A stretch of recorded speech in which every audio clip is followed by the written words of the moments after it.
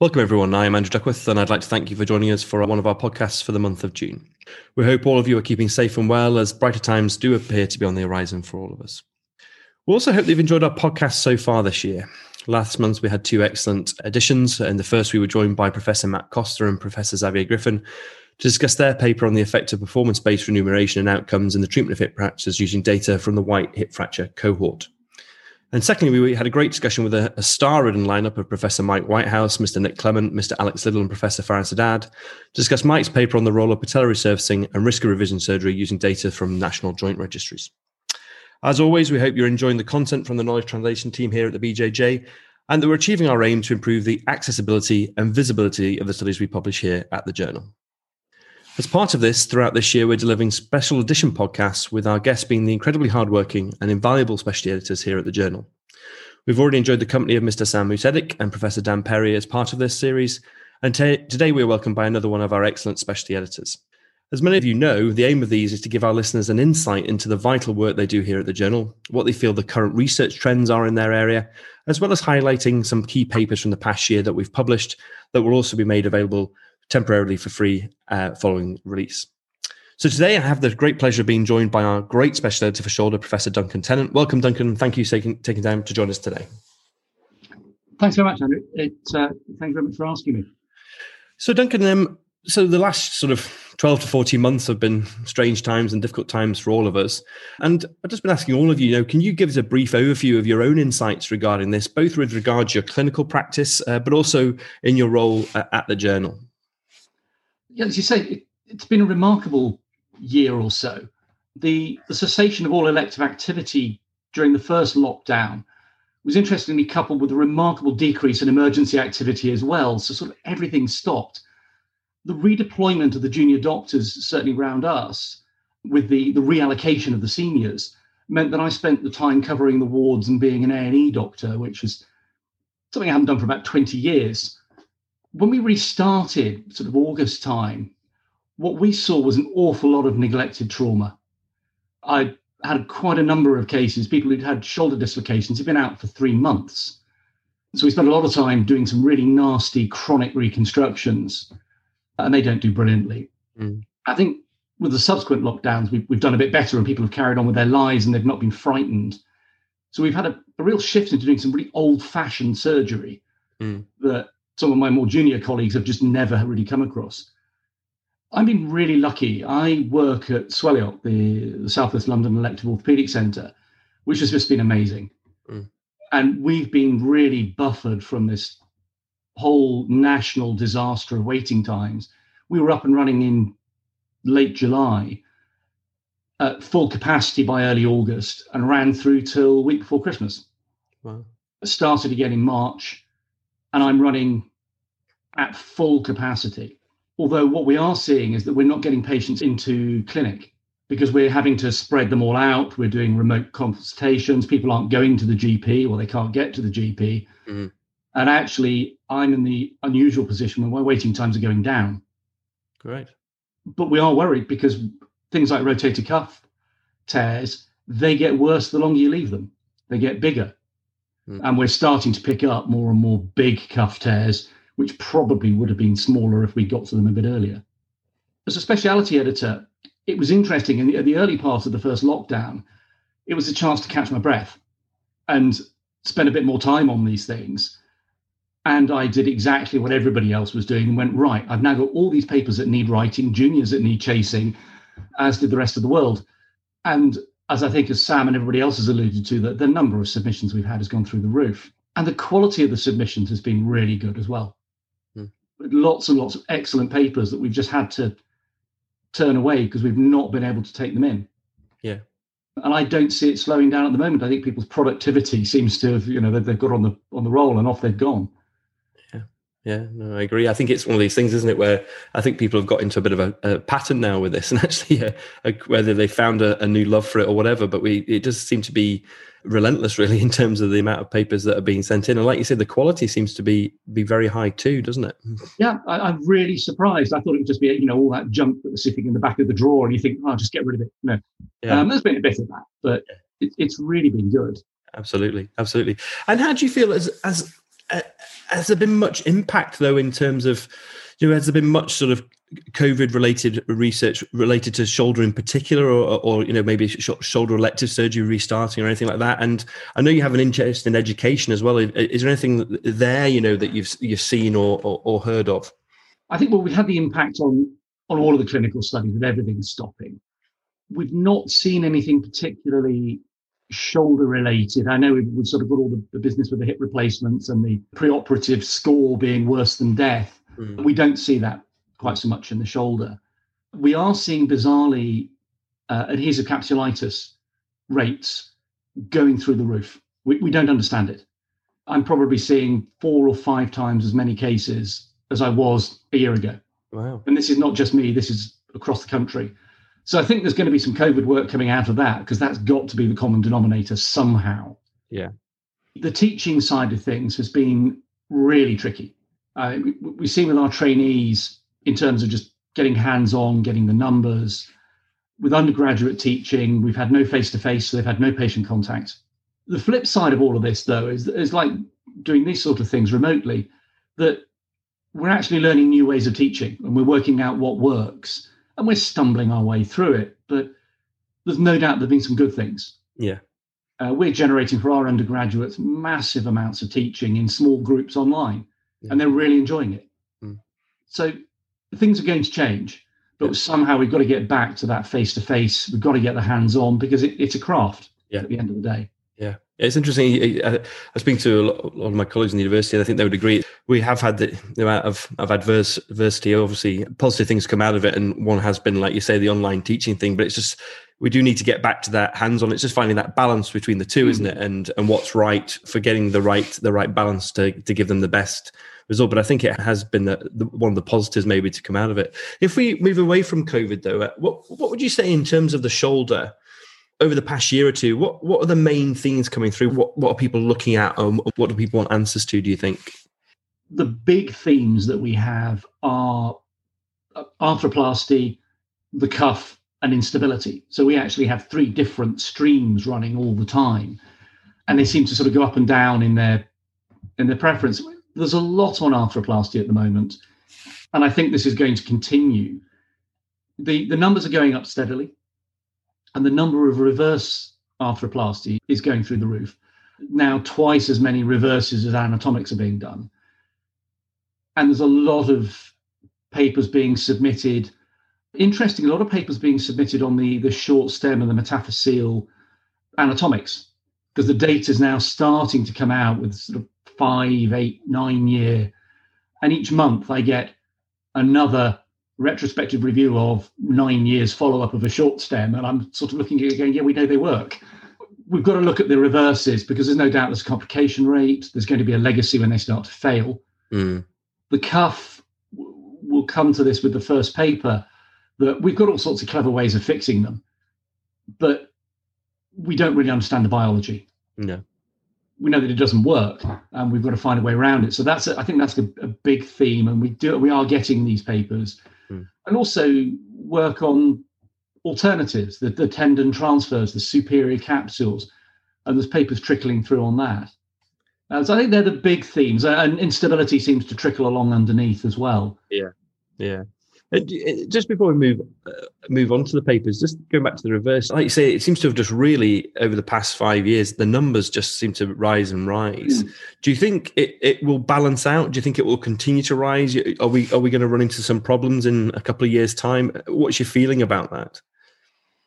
I think it's an interesting one. I think the numbers are going to keep going up. Yeah. Because it is actually a very forgiving operation. You can be an average surgeon and it seems to work. An anatomic is a difficult operation to do.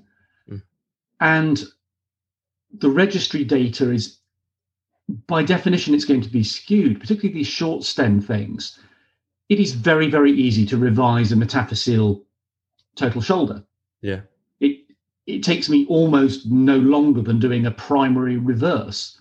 Yeah. So your likelihood of revising it goes up, and therefore the data is skewed and it looks like they fail quicker.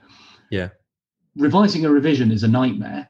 And a lot of people will just park it and go, look, you'll be all right. As long as it's not falling out of the body, you'll be okay. So the revision rate stays low. So I think we've got to be quite careful looking at the data. Yeah. We don't go, it obviously works much better, we should be all putting reverses in. Yeah. There isn't the easier bailout, is there, for the reverse? That's the thing. So you park it so it doesn't get revised, so the numbers look good. Yeah, absolutely. That's really interesting. So that sort of leads us on actually really nicely to the papers you've kindly chosen for us. We'll start with the paper you just sort of alluded to, which is the RCT, and that's from the team in Canada, and they did a prospective randomized controlled trial of patients undergoing rotator cuff repair, arthroscopic cuff repair, and they randomized them to receive either a percutaneous bone channeling of the rotator cuff footprint or a sham procedure under ultrasound guidance 5 to 7 days prior to their index surgery. And their primary outcome measure was a disease-specific quality of life measurement for rotator cuff disease. That was the walk index at 2 years. And I think it's a really interesting paper. And I think probably for our listeners, Duncan, some background to why they sort of looked at this. So there's obviously been some animal studies, isn't there, and other data about what the potential benefits of this might be. Yeah, we know that rotator cuff repair has a failure rate, and it's pretty unacceptably high, really. But we choose to mostly ignore it. And given that the implants, the techniques are all pretty good, they're pretty reliable, and we now know much more about fatty infiltration and tear size and that sort of thing. But we still don't know why a large number of them fail, and it's got to be down to biology. So we've been talking about it for probably 20 years with the crimson duvet that they talk about. But we don't really know what it is that makes the thing heal. Over the last probably 10, 15 years, there's been a great interest in biologics, activated platelets, stem cells, and there are a lot of quite poor papers that promote one thing over another. Although, interestingly, the number of studies that say that activated platelets don't help cuff repair and healing are quite high. Yeah. And they're expensive. And the idea that you could do something biological, something autologous, is quite appealing. And this group had previously done some work to say that if you drill these little holes in the greater tuberosity, you got these mesenchymal stem cells, and they seem to peak at about 7 to 14 days. Yeah. And they did some work on a rabbit model that said actually you get better healing if you do this. So the logical progression then is, well, if we do this to people, delay their surgery by about a week or so, you should be getting maximal numbers of these stem cells, hence better healing. And I think so. The background is great. Yeah. It's a logical conclusion that you'd want to test. Yeah. And so they went on, and I think they've designed a really elegant study. So it's rare for the shoulder. It's an RCT. They've got a sham procedure in that they put the K-wire in, just didn't, and they fired the driver. They just didn't drill the hole.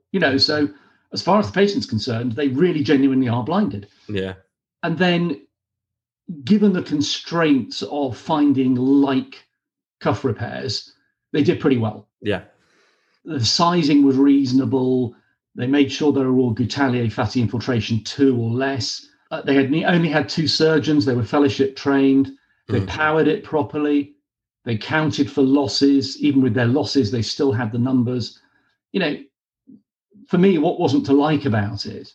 No, I agree. I think it's a really, like you say, it's so nice to see somebody come up with a concept from the lab, basically, and then they've taken it all that way and say, actually, is this going to work? I think the only shame to my eye was, like you say, when they allocated 47 to the bone channeling and 6 didn't undergo the procedure because of, I think it was sort of logistical issues, which was just a shame to lose those from that arm. But as you say, otherwise, they had good follow-up and interesting findings, wasn't it, in terms of they didn't really find any difference, even with the ultrasound-determined healing rates.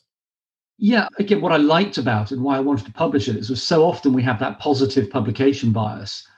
And here is a paper that said we designed this great study based on really good science and it should work. Yeah. But it didn't. And I think that's really nice and honest. Yeah.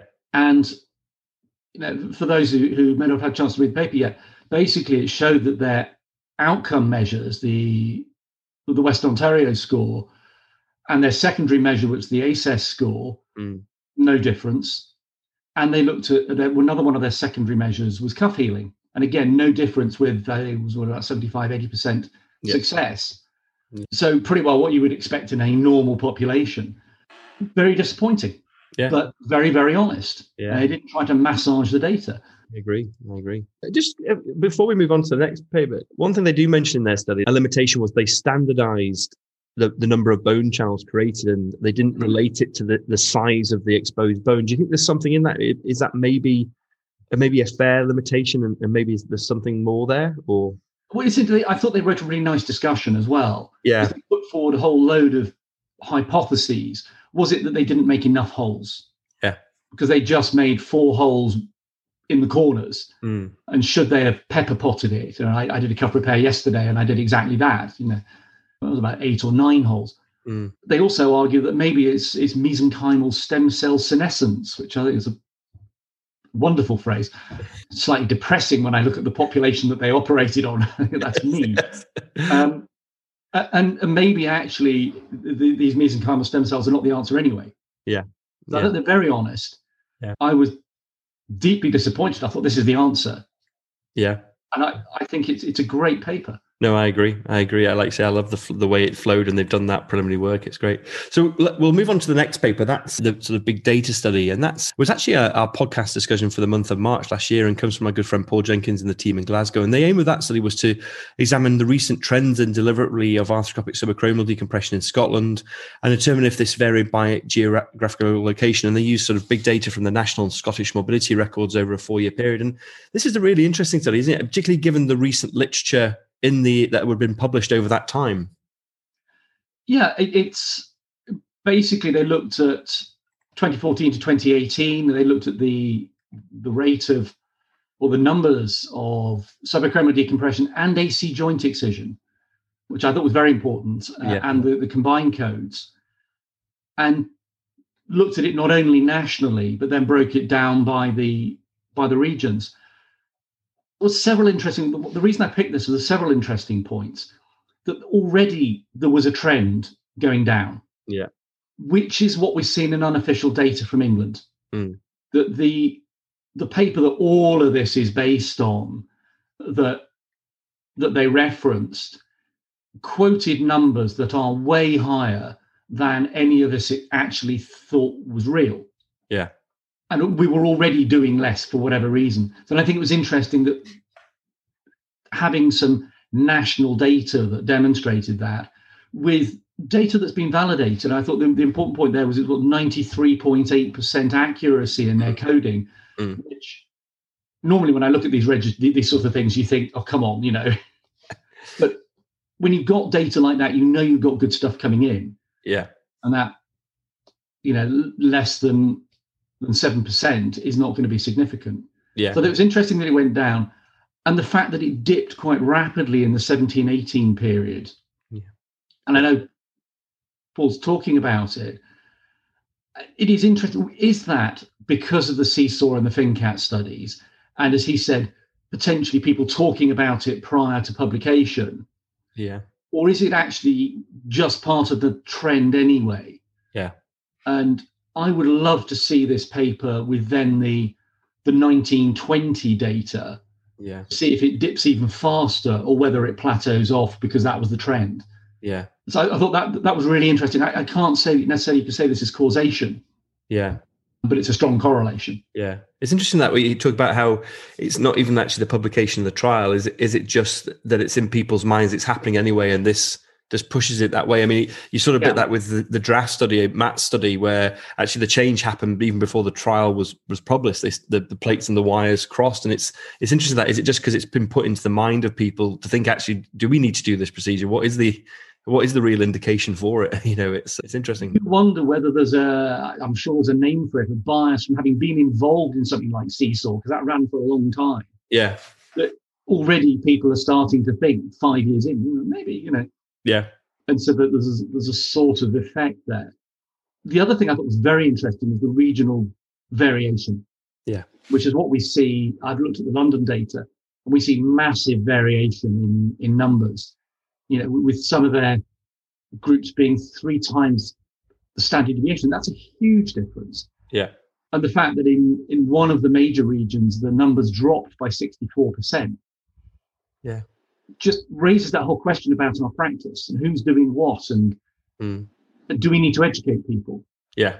And I thought it brought that out, that actually, even in a relatively small population like Scotland, you're getting these huge variations. Yeah, it is fascinating, isn't it? And that variation in practice, and that degree of variation surely isn't right for whatever reason that may be. That is just, it's so stark. And like you say, is it an education thing? Is it an indication of the surgery? Yeah, it's really interesting. I thought it was a really great paper. And like you say, sort of the causation with the trials is difficult, but I think that's, again, a really interesting point. That was great. So if we move on to the third and final paper, and I think it's nice because we've had an RCT, we've had sort of a big data study, and this is a single center retrospective study, but a great one. And that comes from the team in Nice.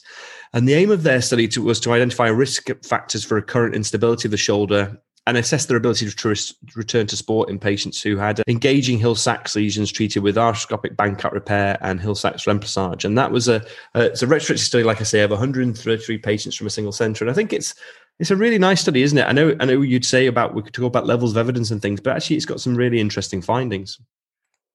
I think it has. As you say, it is a little bit messy. It's retrospective. They've slightly lumped the patients because they've got less than 10% bone loss, and 10 to 20% bone loss, which they're quite broad groups. And this is also from a group who do an awful lot of arthroscopic Latarjet, and they use this ISIS score. And basically, if you get an ISIS score of over 3, pretty well you're going to get a Latarjet. So it's quite a selected group. Yeah. What I liked about it was within the introduction, they said, well, remplissage looked like a very attractive thing. The results seemed to be good. So we started to stretch our indications, which is what we all do. And then to say, well, hang on a minute, we're now doing them more and more. They don't always work. Is there any common theme that we can see? Can we refine our indications? Which is what I quite liked about it. It was looking at it. I mean, it's interesting. Remplissage has been knocking around now since the late 90s.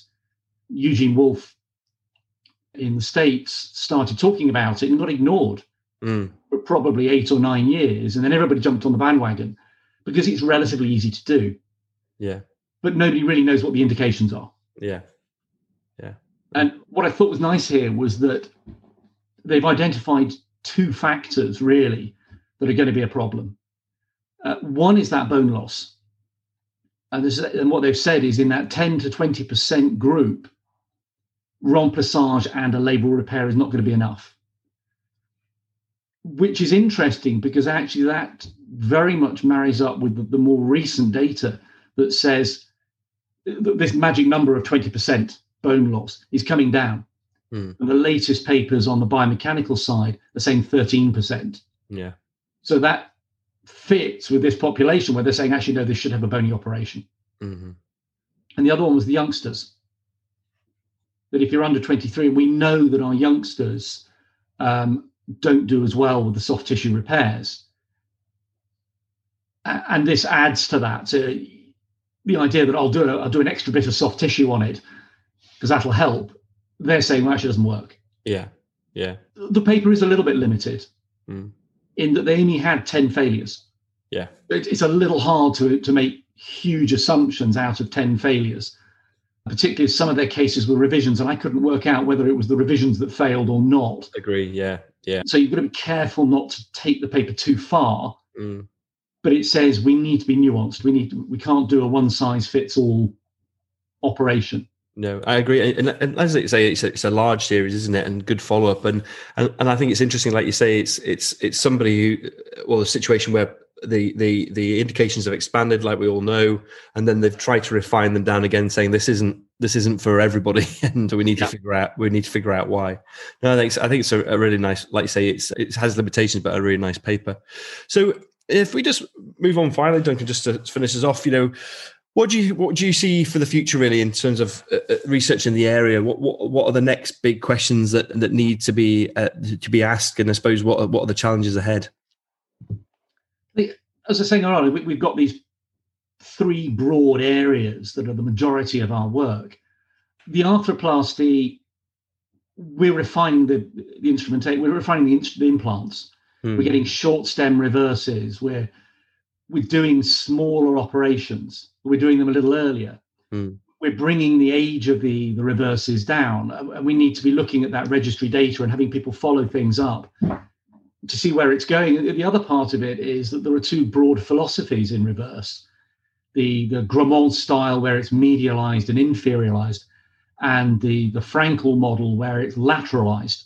They're very different concepts. And you've got these two competing devices. And it's going to be interesting to see whether we keep both or whether we start to sort of bring it all into one implant that's going to work. So I think we're going to see a lot more data coming out on implants. Again, because it's easier to do that stuff like it is with the hip and the knee.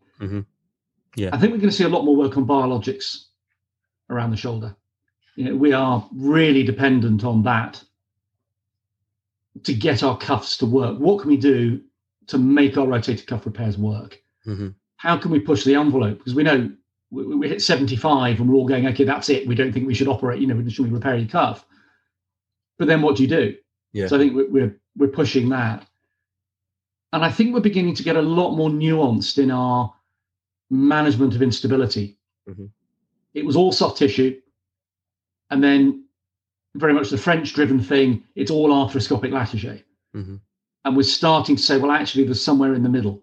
Yeah. And do we need to be putting small pieces of bone for smaller defects? And can we do it just being a lot more subtle in our surgery? Yeah. So I think those are where I see things going. Yeah. Over the next few years. That's really interesting, and that's a nice way to finish on the. But I think that's all we have time for. But that was really excellent. I really enjoyed that, and it's a really nice overview of the shoulder specialty area here at the Journal and the literature in general. And that was really informative and great to talk to you. Thanks for joining us, Duncan. Well, thank you very much. I really enjoyed it.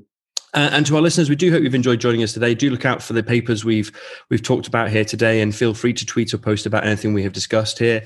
Take care, everyone.